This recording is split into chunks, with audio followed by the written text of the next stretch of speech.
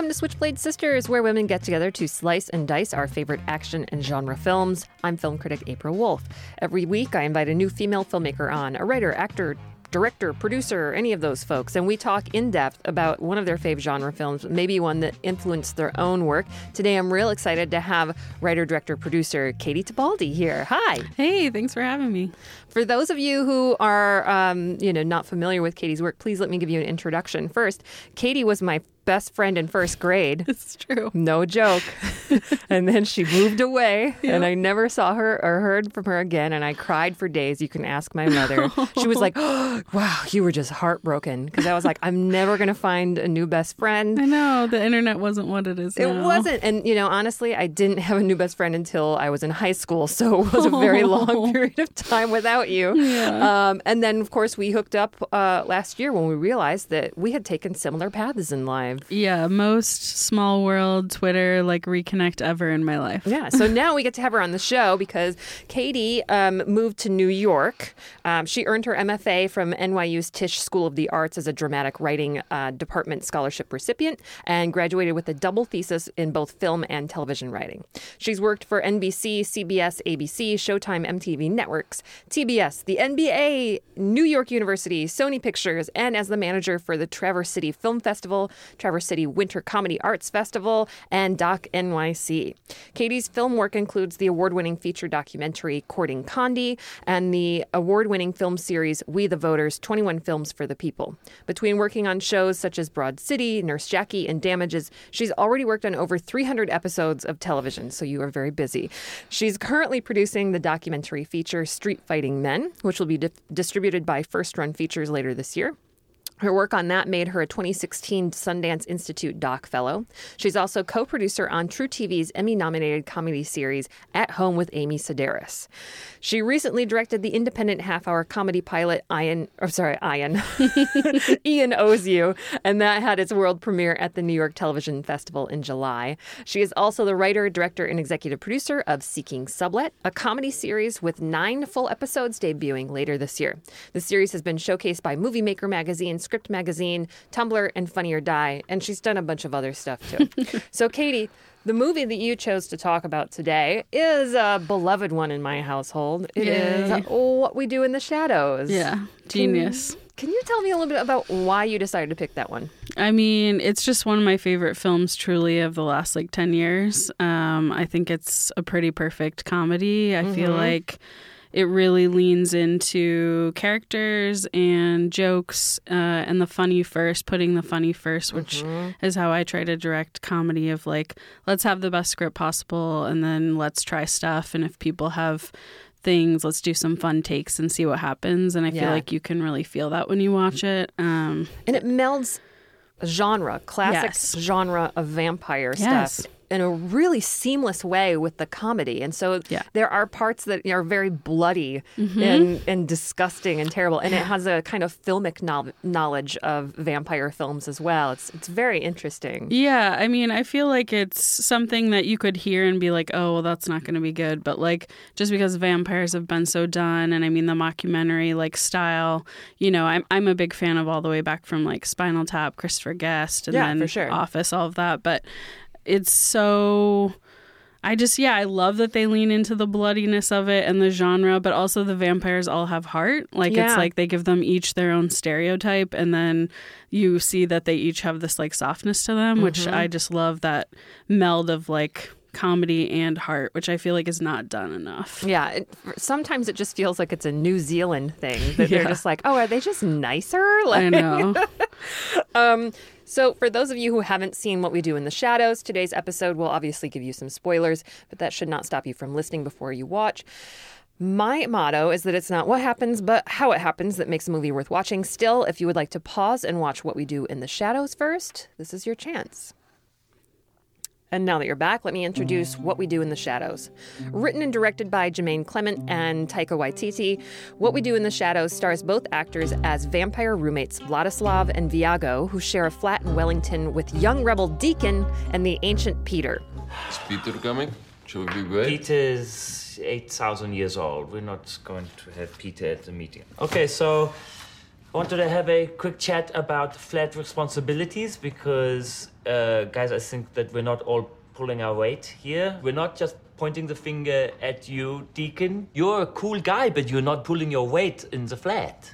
Oh, I'm glad to hear that I'm cool. Since they have to stay in the flat all day while the sun is out, they are wildly out of step with the cultures and people of the modern day and spend their nights going to whatever lame clubs will let them in.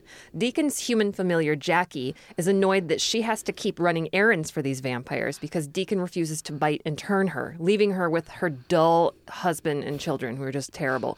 One night, Jackie leads her ex, Nick, to the flat so the vampires can feed. He escapes, but Peter turns him into a vampire, further humiliating Jackie because her ex is now the vampire that she wants to be. They just keep piling on the humiliations. The vampires accept Nick into their crew and also befriend his human buddy, Stu, a computer programmer. Nick's careless with his vampire secrets, however. Twilight! Shut up, Nick. You're not Twilight. What's your problem? You are my problem. Telling the world that we are vampires. And brags to someone at the bar that turns out to be a vampire hunter, who then breaks into the flat and kills Peter. Nick's banished from the flat. The vampires all get an invitation to a big masquerade ball. Everyone's there, including Vladislav's ex, the Beast, who's been hyped up to be some crazy, terrible vampire, but it's just this woman. Pretty, feisty woman. Yeah, who spurned him. Hello, Beast. Hello, asshole. When the partygoers realize Stu and the camera crew are human, they attack. Vladislav begins fighting the Beast's new boyfriend, and Stu aids him by impaling the guy in the heart with a wooden pole. We should probably go, Stu. It was great to see you, Pauline. Asshole. The group of friends all escape together, but unfortunately encounter some antagonistic werewolves about to transform. Stu and a camera guy are caught, so the group assumes they're dead and mourns. But Stu shows up a few weeks later with his new werewolf buds. Stu! Hey, Deacon. And gets the werewolves and vampires to become friends. We thought, they're just going to urinate on everything. But they're actually really polite. Vladislav gets back together with the Beast, Nick moves back into the flat, and Viago turns his one true love, who is now an octogenarian. Oh, also, Jackie does finally get to become a vampire. She does, yeah. And her husband has to be subservient to her. Yeah. Oh, it's a good turn. I think we should start with how long it took between the short and the feature to get made, because this is a feature that was based on a short film of the same title, I believe. Yeah. And they had come up with the idea long before, like the short was made many years before. And it took them 9 years to make this movie, they said. Taika Waititi said, in 2005, we thought of the idea, and I don't know when we first started writing anything, probably about 4 years later. We did the short straight away when we had the idea. And then they ended up not getting anything. Like people loved the short, but it just took so long to finally come together. And the short was also made on a zero budget. Yes. Like they borrowed a bunch of friends' things. They had no one on crew. It was just them kind of improvising on set. Yeah, I know even the feature, they the country of New Zealand helped fund the film. Oh, yeah. And I know that I recently read the exterior of the house that you see as their house is Peter Jackson's production company. Yeah, which I thought was so wonderful. He was I was not even thinking about that, but throughout the interviews, they keep talking about how kind he was and helping this film get made, which is really wonderful that he's been supportive, supporting the entire New Zealand film industry, essentially. For sure. And I think the way that I've read that Taika and Jermaine write is, they have their own projects going on separately, and then they also like to write together. So I'm sure it was just hard, finding the timing, finding the funding. Yeah. Knowing the short was successful and wanting to make the film be the best it could be. So I'm sure it was all those factors together. Well, I mean, at that time, Jermaine was working with Brett on Flight of the Conchords, and they were performing quite a bit before they even got their HBO show. And I know that Brett helped inform some of the things that they wrote for this, even though he's focused on music now. Right. But so, yeah, it seems like a more collective idea of how they worked together on writing it. Yeah. And I don't know if there was like, I don't know what their situation was. Like the fact that Taika is, you know, one of the main characters, and I think like my favorite character in it. Him being one of the main characters on camera, he hadn't really done as much on camera for like a feature, so that may have been something too. And most of the actors were like, especially outside of New Zealand, like other than Jermaine, you wouldn't necessarily know. And Rhys Darby, I guess, who's like head of the werewolves. Yeah. I'm the alpha male. Yeah, so generally all the other guys follow me. He also came from the Concords. Flight of the Concords too. Yeah. I do want to talk about one particular character at length. Yeah. Stu. I was saying to my friend last night, like, I want to get a shirt that's just like Stu's like face with one of his quotes, because he's just the best. He's just so cute. And I love the story of Stu being in the movie that we should tell people about, that Stu was Jermaine's roommate or flatmate back in the day when they were making the short. He's an IT guy. He's still an IT life. guy. Yeah. Yeah. And that he was just there, and he noticed that they had no crew when they were making the short. So he's like, do you want me to carry things? And they slowly started kind of putting him in because Taika really liked how it looked with just like a totally normal person standing next to these frilly vampires. Yeah. And I love that story that, you know, they just kept tricking him into being in the frame and never told him how integral he was to the story. Yeah, well, in the way that, like, I mean, it's so great in the feature, particularly because, you know, everyone loves Stu and no one can stand Nick. Yeah. Who's like, Nick is best friends with Stu, and that's how he first introduced the vampires to him. And the fact that, most of the times they would have eaten Stu because he was a human. Yeah. But they're just like, Stu's the best. He connects us with the internet. And I mean, that's what I love about the film, too, is like, it's such a good medium for poking fun at bro culture, which I feel like they really do so geniusly, because it's like, here's guys who are stuck from sort of different worlds. They were born into different times, and because of being vampires can only exist like at certain times of day, and, you know, don't know anything about technology until really Stu comes into their life and connects them with like TV and internet and things like modern phones. And it does just present this sort of like constant someone who doesn't evolve and is just like really immature, which is these group of kind of pack of guys living together. Yeah, it becomes a very, very astute critique of like never evolving. Yeah. And I'm curious, you know, in the work that you've done, you know, you've done a range from documentary to comedy, but do you feel that working with some non-actors like a Stu can be, you know, is it good? Is it hard? I mean, I think it can be great. I've had some experiences doing the same, and I think, or actors who maybe are like not used to doing TV and film, maybe they just do improv, which can be totally different, like when you're actually filming. But yeah, having someone who's particularly grounded in a real job in the way that Stu is, which is like he really works in IT and is a quieter guy, it just adds another layer to the work, I think, which is just like grounded in realness, which I think this film does in general. It's like they each have their own stereotypes, but because they have to navigate life as vampires, there are just things that like they don't know how to do that they're trying to figure out, and just the day-to-day things of still living. It's like, yeah, they're vampires, but they live together and they are all very different. And so, you know, it's like Taika's character wants everything to be clean and is like getting mad at his roommates for not doing the dishes for 5 years and putting down, can't you just put down newspaper before you bite into someone's neck and spray it? Even when he does it, then it still sprays everywhere. And like, I love that because it makes it relatable for everyone, despite the fact that they're vampires, which also for me in that genre, like it's just by far my favorite vampire like take on things, because it's like they lean into the vampire stuff, but also make it grounded in like real life. Yeah. I think the Stu thing, there's one particular scene with him where he's explaining what he does, like IT, to a woman. And apparently, you know, Taika just told him, like, just tell her what you do. Just go.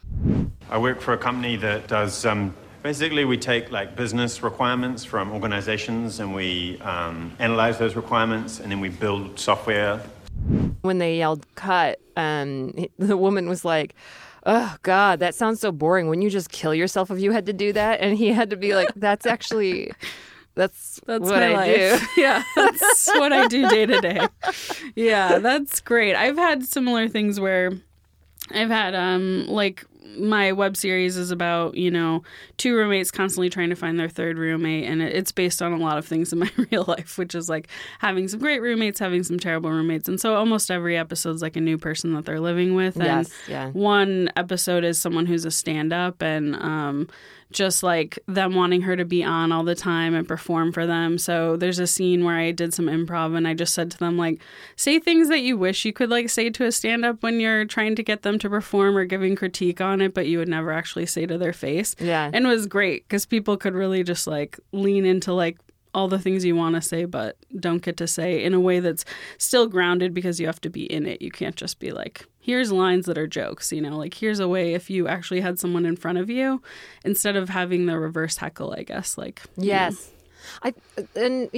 Let's maybe get into some of the stuff where we've got the scripting that they did and the improv kind of butting up against each other. Yeah. There's a scene which everyone knows, it's we're werewolves, not swearwolves. Hey, don't swear. Sorry, we're werewolves. Not swearwolves. What are we? Werewolves, not swearwolves. No, It's a very offensive word to call people. So the one thing that they did right was that line, the werewolves, not swearwolves. That's the one thing. And then they kind of peppered some other words, like we were just like, here are words that you can say, but all of the insults, everything, it was all improv. And you can kind of tell, but it's also quite good improv. It is. The thing. You can feel it build off each other too, like, which really plays into the werewolf thing of like the pack mentality. Because it's like you hear one person and then that's like, oh, okay, now that's making another person comfortable to say like an insult that maybe they were afraid to say before and now are just going to throw out, which is really great. Having your id kind of take the lead. Yeah. Which is interesting. You've got...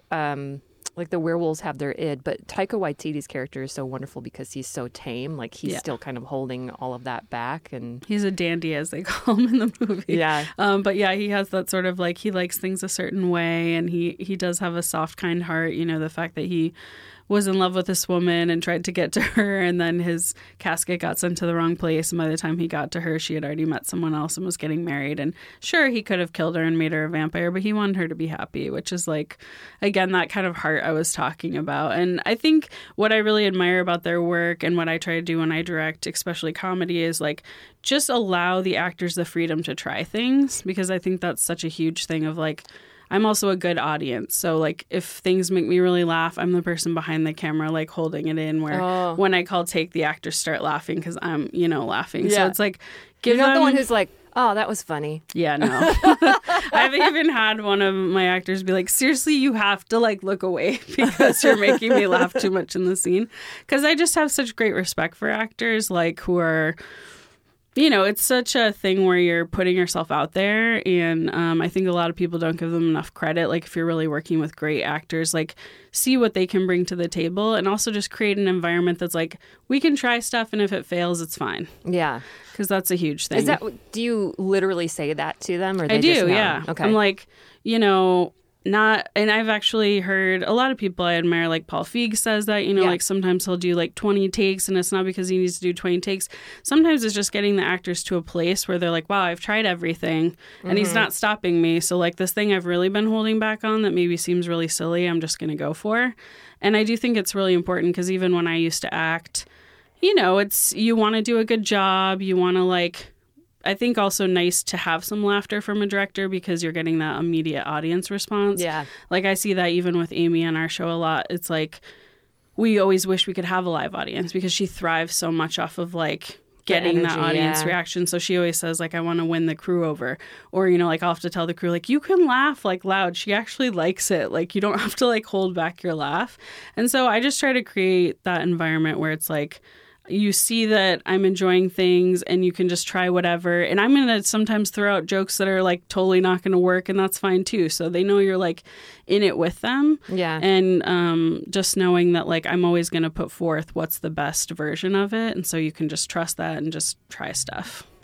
You're tapping into something that I think that we should talk a little bit more about after the break, and that is doing a ton of takes, potentially too many, but we'll see. We'll take a quick break and we'll come right back.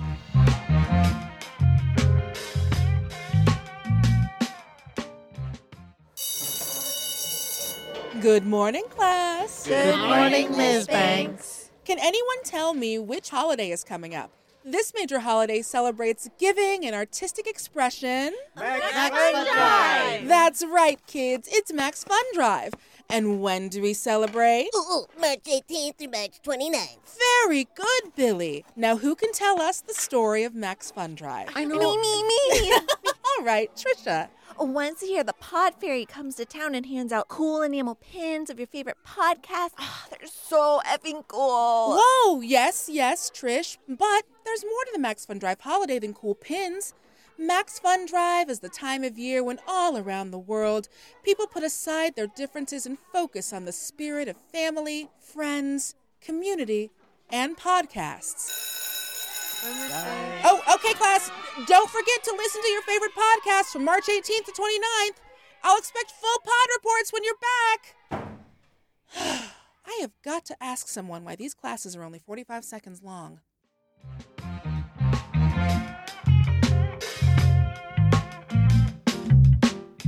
Welcome back to Switchblade Sisters. I'm April Wolf, and I'm joined today by Katie Tabaldi, and we are talking about what we do in the shadows. Okay, so this movie, like we were saying, is definitely a lot of improv, but I want to share some quotes from Jermaine and Taika about the process, because they're also directing themselves as they're in it, which is so hard while doing improv, right? So it's just like keeping it all together. Exactly. So Jermaine said those scenes were pretty long. And this is him talking about the werewolves specifically. So there's a lot of people, a lot of players, a lot of improv. They went on. Basically, for those of you who don't know, the whole film's improvised. So those scenes with the werewolves went on for about 10 minutes longer than they should have. And it took hours and hours just to shoot everything, because we do 15 takes or something. And no one knew when to say cut. We would look at each other and go, we're in character. Okay, keep going. And then, Taika said, I think I wrote that in the script for the swearwolves thing. We also gave them a list of insults they could call us as we're walking past, so we wouldn't really give them the script. We just gave them a list of things they could say, and then they could throw their own as well. Often they'd be the only ones we'd end up using. So I think that's an interesting thing, where a lot of the stuff that they were writing as well never even made it in. Yeah. And then they just let people kind of riff on it. And that's what they ended up enjoying, maybe a little bit more. I mean, you have to have a really good editor, I would say, is like first and foremost, because it's a lot to comb through. But they spent a year editing this. We'll talk about that later. But yeah, but also as you're shooting, to have the wherewithal that, like I said, sometimes your best stuff is going to be at the end, where people feel the freest. And also just to get through like versions kind of maybe may go a certain way, especially when you're doing improv. But that has to be so frustrating, though, because you go into it and you know that it's not going to be maybe what you want it to be until the 20th fucking take. Right.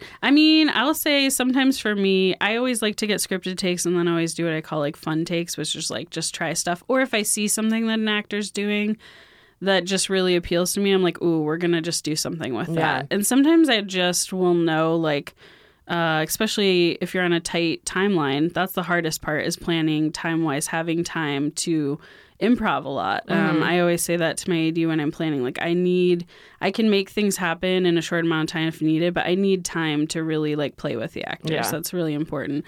And so, yeah, it can be hard, because sometimes it might be that 20th take, but sometimes you'll know, like you'll have a take and you're like, that's it. That's the one I'm going to use. And that's like the best feeling. It's like a total adrenaline rush, just to feel like everyone was able to come together in the moment and have something happen. And I think it's really important, especially if you're going to be doing improv, to always have grounded characters within it, and have people. I always say to like actors, I don't need everyone to be like the funniest person in the room. You know, like I need people to be grounded that the audience can relate to. But that's, I mean, everyone wants to be the funniest person. It's hard. Which is one of the reasons why I fucking love Stu again. Yes. Because his whole direction, people were asking him like, so how did you decide to act? And he was like, well, most of the time, if I couldn't figure out anything to say, I would just be quiet. And they ended up thinking that was the funniest thing. Where it's just like, I'm just the quiet one who doesn't say anything. Yeah, and I've had the same thing with stuff I've done where people are like, they really relate to the grounded characters, and sure, they love the jokes of some of the others, but if you didn't have those, like, it just wouldn't work. And I think you could point to a lot of examples of that, certainly in TV too, like Parks and Rec, or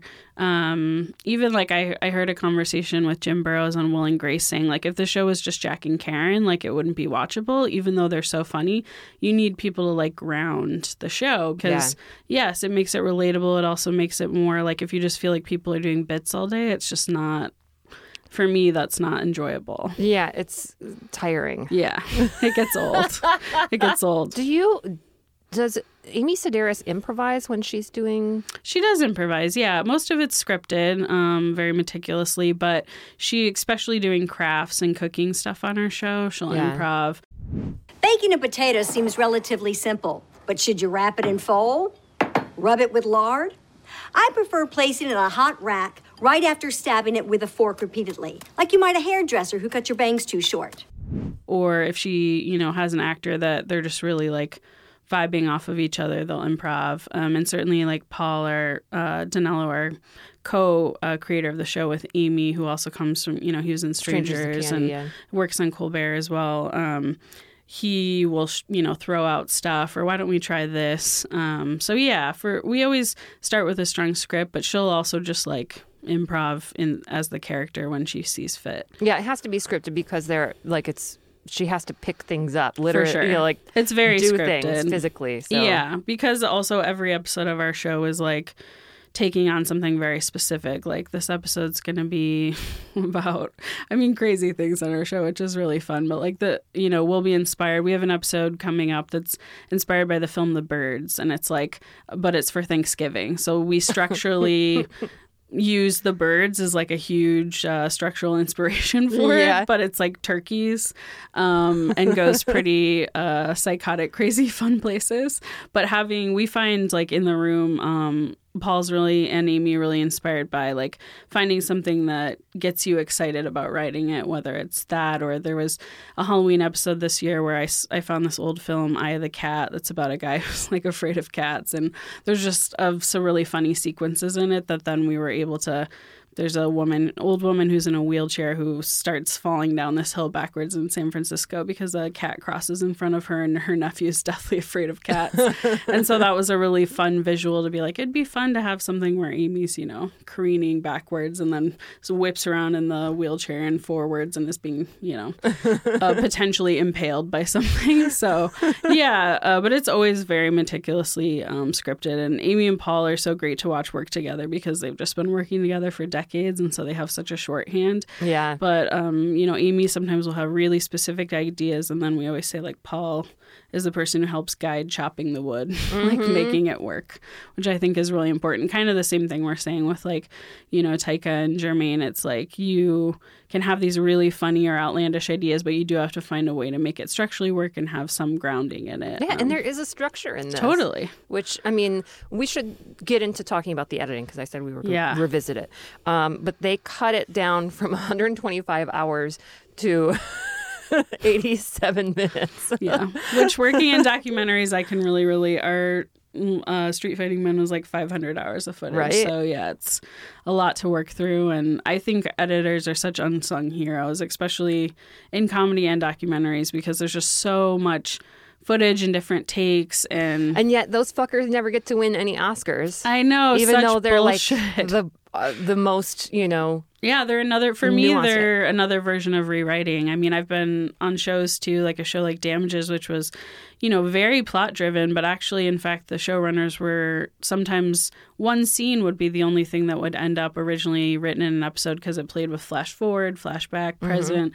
So they were just like, things will change in the editing room, whatever works the best. And that's my attitude too when I go into editing, is to try to be like, whatever I may let the editor try stuff and show me, because I may not have been thinking about it because I'm so stuck in the way that I saw it versus how it was written or how I saw it performed. But then they're like, oh, that scene that you had way back here is now the first scene. And you're like, wow, that was genius. Yeah. And it's helpful to have those collaborators because like Jermaine and Taika were editing this with a team of 3 editors. Right. And, they would apparently they would all take turns editing. So one person would do something and then give the project file, and then the next person would start editing, and they'd slowly kind of whittle it down, each of them, again and again and again over the course of a year. And they are big believers in movies under 90 minutes. Yeah. Which, I'm sure, I don't remember how long Thor is, but I'm sure that it's probably longer than that because Marvel usually demands like 2 hours for international stuff. Right. So people feel like they're getting their money's worth when they pay big bucks for the ticket. But yeah, they were big believers in it. And they even got to 85 minutes with a next edit where they got to even add a new joke in and just kind of shorten the credits.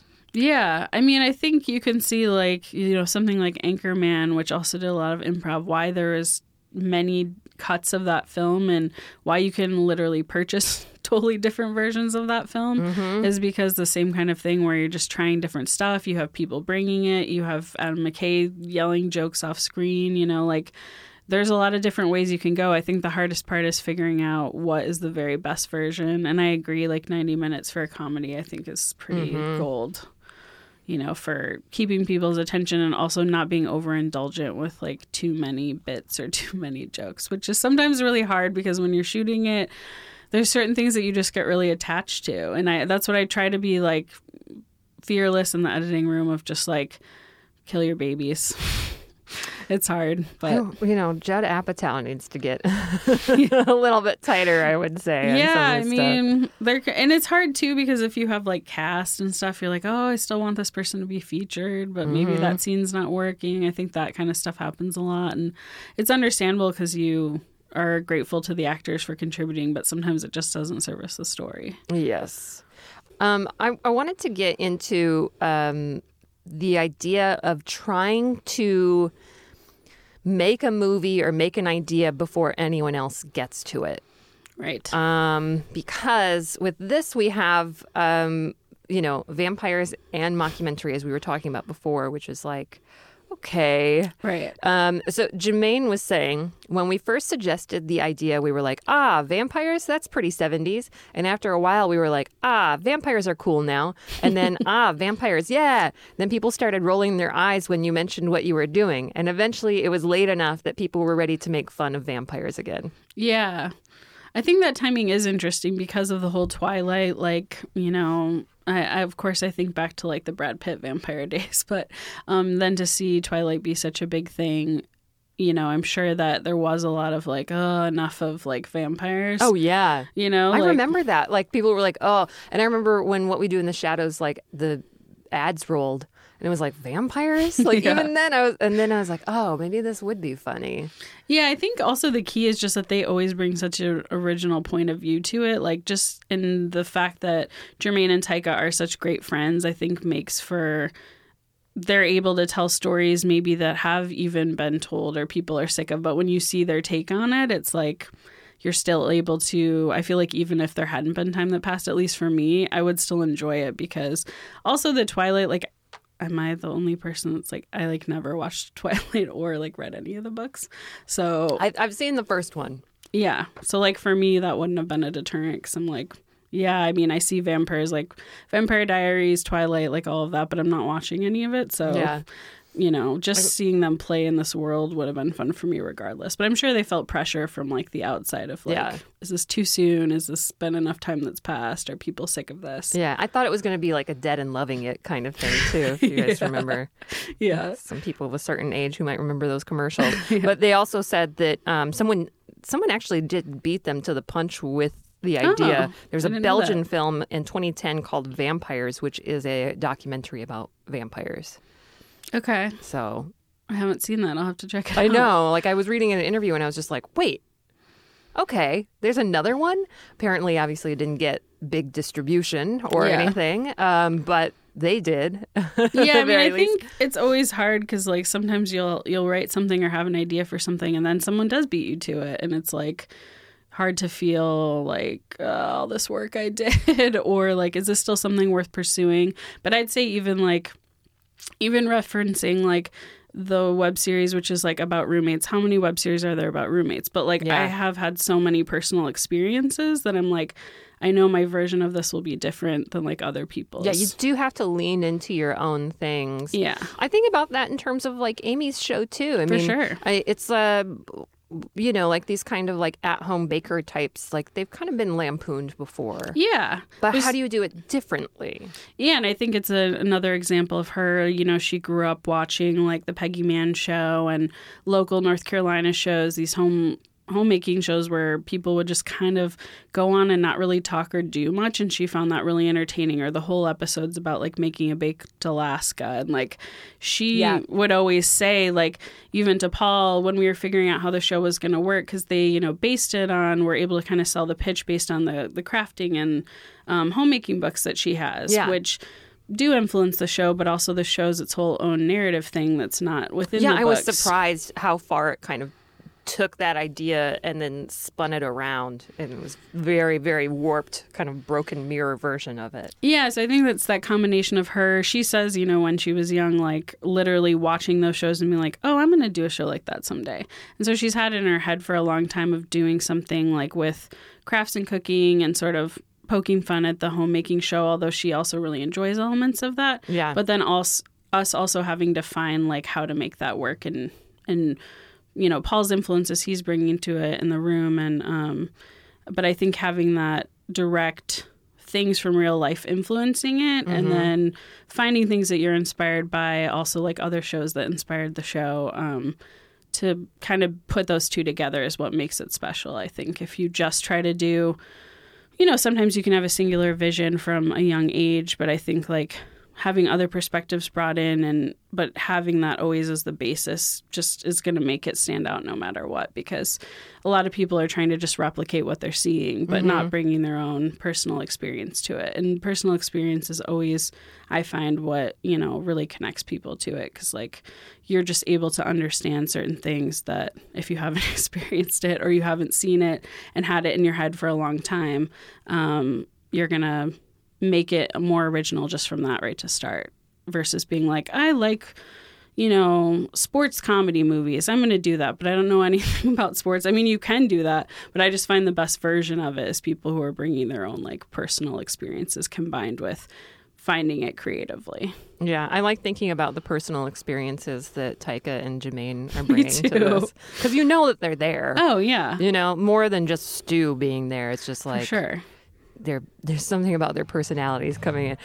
We're going to take another break, and then we're going to talk a little bit about the Nazi joke and the homosexual catcalling joke stuff. Okay, we'll be right back.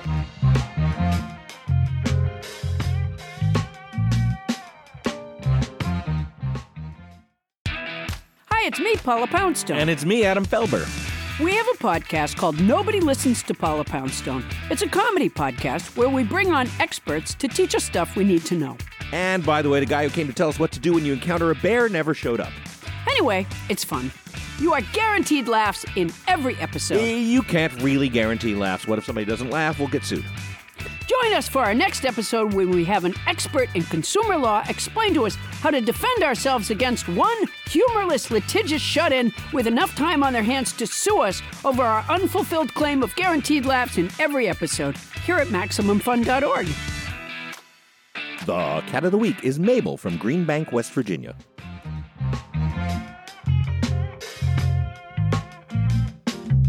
Welcome back to Switchblade Sisters. I'm April Wolf, and I'm here joined today by Katie Tibaldi, and we are talking about what we do in the shadows. Okay, so the Nazi joke. This comes when we're introducing Deacon, essentially. After the war, which the Nazis lost, I don't know if you know that the Nazis lost that war. if you were a Nazi after the war, and if you were a vampire, and if you were a Nazi vampire, no way. I was out of there. The thing is that, like, they asked an American editor what, like, they thought of the movie, and they were like, that Nazi joke. I don't think so. So the Americans were like, you should really take that out. And the New Zealanders were like, no, like, what? I mean, it's poking fun at them, and it's also revealing, like they were saying that to them it reveals that for vampires who live forever, you know, like they see Nazis, World War II, terrible shit all the time. You know, it's just like a blip in their long, long history of seeing the world devolve into terrible shit. And I was like, it's an interesting perspective, actually. Yeah, I mean, I think there is a big thing in the film about, you know, one of the main through lines is the fact that even when you think Stu's going to die and he's, you know, or you thought he has died and he's Deacon's comforting Nick, like, about his best mate being, you know, killed and sort of his fault because he brings him at the end of the film to this big, you know, vampire, not just vampires, werewolves, all the other creatures come together. Like, why would you bring a human to this? He's saying, you know, I've seen so many, you're going to see everyone you care about is going to die in your life because you're going to live forever and you're going to see so much stuff happen and change. That is a big part of the movie. So, like, for me, I mean, I definitely can understand why it would rub people the wrong way. But I also understand where they're coming from and being like, this does match kind of what we're saying of like all these people have come from. You could say the same for Jermaine's character. You know, he's like tortured people and was at one time this really powerful vampire who did terrible things to people, and now is more like a softer version of that, partially because he gets his heart broken by the Beast, aka Pauline. I think, well, for Taika said, we said we'd see how this feels in America, and it kind of didn't feel very good. We experimented with taking it out, and it was still funny, though, but we found we had nothing to replace it with. And then Jermaine adds, we found it funny, but then a lot of people didn't find it funny. Right. I don't know. People aren't doing Nazis anymore. They're all sensitive about Nazis now. Like, you can't even make fun of them anymore. So it was, you know, like this thing that they kept running up against. And I swear, in every single interview that I read with them, someone asks them about the Nazi joke. And it was something that became a little bit of a lightning rod. Interesting. I've never heard that. I guess I've just seen much more like offensive directly. Exactly. Comedic things. And I feel like they actually, I mean, they're certainly not saying like Nazis are good, you know, like I don't get that sense from it. So I guess I've seen things that I feel like much more offended by than that. I can see, like I said, how it would bother some people, but I also feel like sometimes in interviews, people like to jump on stuff like that just to get, you know, something lightening that's really, if you watch the film, you may feel differently if you actually see it and what they're saying about it. So I can understand them also being in a place sometimes where you don't have anything else that works and you are just stuck. Yeah. But yeah, I do feel like people like to jump onto things and make it something when, for me, I'm like, oh, there's a lot of other things I could say that are like much more directly offensive and certainly not saying like, I don't feel, for me personally, when I watch the film, I don't feel like they're being like, Nazis, yay. Like, no, you know? And in fact, it's one of those things that makes me think, like this film, putting in like this Nazi element, like this joke into it and kind of making fun of like the vampire. I love how he says like, oh, did you know the Nazis lost? Right. And it was just like, oh yeah, it's nothing for him. He's like, well, you know, I did this weird thing and I'm terrible. And it's just like, oh my God. Yeah. The worst. But I think that what I appreciate about that is maybe maybe Nazis had fallen off people's radars for a little while. Do you know what I mean? And in this way, it was just like, no, I mean, like, they're kind of relevant, you know, like they're completely relevant in today's world. Yeah, you look at it now and versus like then when it came out, and you know, it's fascinating that people were like, oh no Nazi stuff, and it's just like, oh, maybe we should have been talking about this for a long, long time, endlessly, because they didn't just go away. Exactly. Yeah, I agree completely. But I mean, how do you decide how offensive to go? It's like, a line. It's always a line, and I think it's a line that can be different for every person. Certainly, there are some things I'll watch and be like, oh, I wouldn't have kept that in. Or certain things that you're more maybe you've had more personal experiences with, like racism or sexism, that you're like, you know, I don't want to have that in because that makes the stereotype more true, or I want that in because I'm specifically like making fun of like bros, or I'm making fun of people who are racist or anti-Semitic. So I think for, you know, and certainly sometimes you'll just be forced to cut things because you'll get notes from studios or networks that are just like, yeah, you can't have that in. And sometimes has there been anything that you've been really sad to part with? That I feel like, you know, I think it's very hard. Not that I've been personally sad with. I guess I've been lucky in feeling everything that I really wanted and would fight for, I've been able to keep in. But I think there is just, you know, you hear comedians nowadays talk a lot about being overly PC and all of that. And I think for me, I guess I feel like a lot of it, there's always so much to make fun of in the world. Yeah. I'm not really that concerned of like running out of things to make fun of. Yeah, exactly. Like some things it's good that, you know, we've moved past. Certainly like very homophobic things or very sexist things. But also like you're saying, and I think you could argue with the Nazi joke in the film, is like bringing attention to things that are real in real life. And like certainly there are right now in this country people who, you know, I do identify with Nazis and saying like, hey, these are people who were just one day a person and then the next day they were a Nazi. Yeah. You know, and afterwards they were still a person. Yeah. So reconciling that, I think, is something that and Americans' first urge is to just erase the Nazi from the movie, which I think is a very interesting, you know, cultural take on that. I mean, I think even if you look at like a lot of, you know, like Spike Lee's work, which I'm a fan of, like you can see elements where he pushes things that people are offended on either side, but like I think sometimes he's trying to say like, no, I'm going to present things like from my point of view, and also like things that really happen that are uncomfortable that people don't want to talk about. Things that are just problematic in the way that they exist in the world. Yeah, absolutely. Physical comedy is something that I want to get into too, because I mean, if we're talking about, you know, physical comedy has a very kind of old-timey feel to me, and I appreciate it when I see it because I feel like we're so talky with comedy so often, which is great. That's fine, but I also love slapstick. You know, there's certain things that just make me laugh because they look funny. Yes. And if you look at someone like Amy Sedaris, genius at physical comedy. The way that she kind of contorts her body. I mean, like, Strangers with Candy is the most physical comedic performance that I could think of. Yeah. You know? She's truly a wonder at physical comedy. So are some of the other people we have on our show. Dave Pasquesi, who you may know from Veep and other things, is also truly just one of the best improvers in the world, but also such a great actor who's so good at physical comedy and just really goes for it. And Quilla Scola, the same thing. The three of them together, seeing them in a scene is like watching magic, because even if they're doing everything as scripted, they're always going to bring physical aspects to it that you could never anticipate, that are just such a gift.